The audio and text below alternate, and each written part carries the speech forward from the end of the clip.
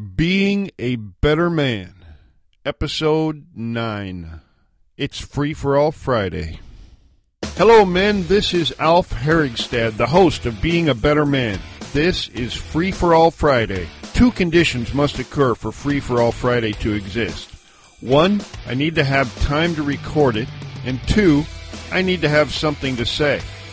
When those two conditions exist, it will result in an episode of Free for All Friday, where you will get whatever is in the upper crust of my brain on that particular occasion.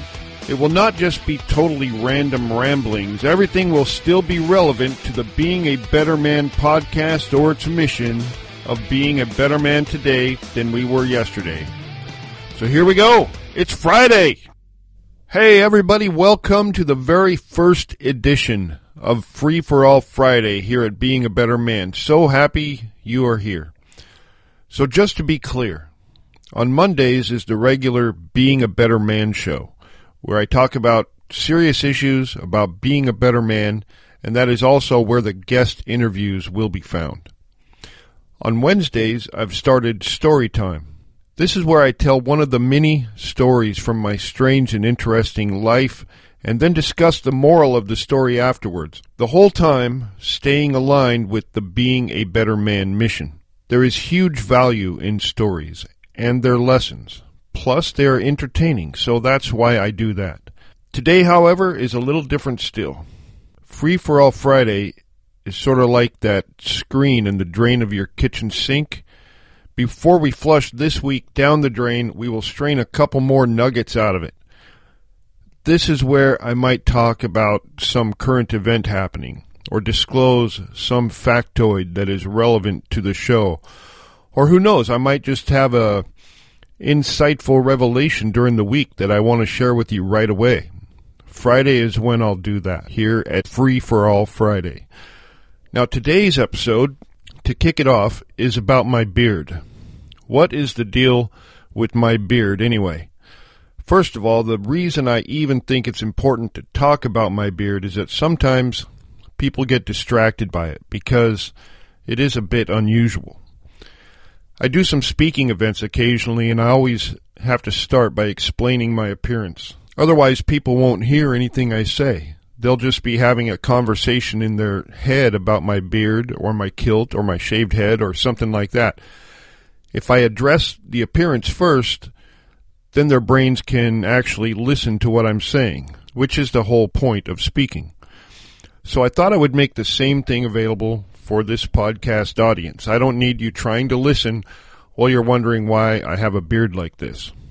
For those of you listening who have not seen a picture of me, there's a picture on the show notes for this episode over at my website. But my beard is really just a goatee about 12 inches long, and I wear it in two braids, weighted down by some special beads. Now people either love it or they like it. I've never really run into anyone that hated it unless they were just afraid to tell me. Truth is, though, I don't really care what anyone thinks of my beard unless it distracts you from listening, hence the need for this podcast. Nope, I wear my beard for my own reasons. In fact, I do everything for my own reasons. I've earned the luxury to do me exactly how I want to, and it is a liberty that I hope every man will seek and attain, because it's awesome to just be yourself the way you want to be. So in talking about my beard, I'll start by explaining my general beard philosophy.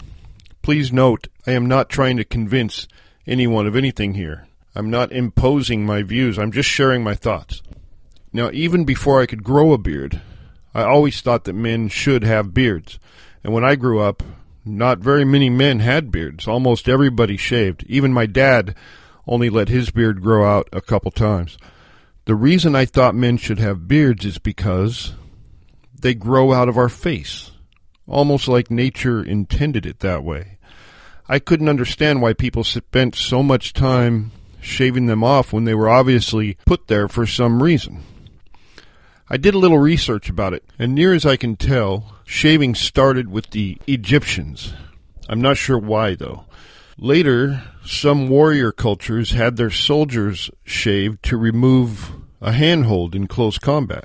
Okay, that makes a little sense. From around 330 BC, shaving went in and out of fashion periodically, kind of like it does today. Usually it was just about pure vanity, but it also was used to keep lice from living on your face from time to time. I also read that the term barbarian was coined by referring to people that were unshaven or unbarbered. I don't know if that's true, though. It was on the internet, so it must be true. Have you heard this one? What do you call a man without a beard? The answer is a woman. Now, that's obviously a joke. I don't intend to offend anyone without a beard. I just think it's funny. And it's also telling, though, because my ancestors, for example, men in Northern Europe, they all had beards. It was a society where men had beards and women did not. Although I have known a couple women with beards. It's a very serious thing. It would be kind of like a man developing boobs. Imagine some of the struggles you would face. Pretty unfortunate. But so that is my basic philosophy on beards. I think men should have them because they grow out of our face. But that's not the only reason I keep a beard. I mentioned my ancestors earlier. Beyond 200 years ago, they all had beards. Every last one of them. So for me, it's a personal thing. I wear a beard to honor my ancestors.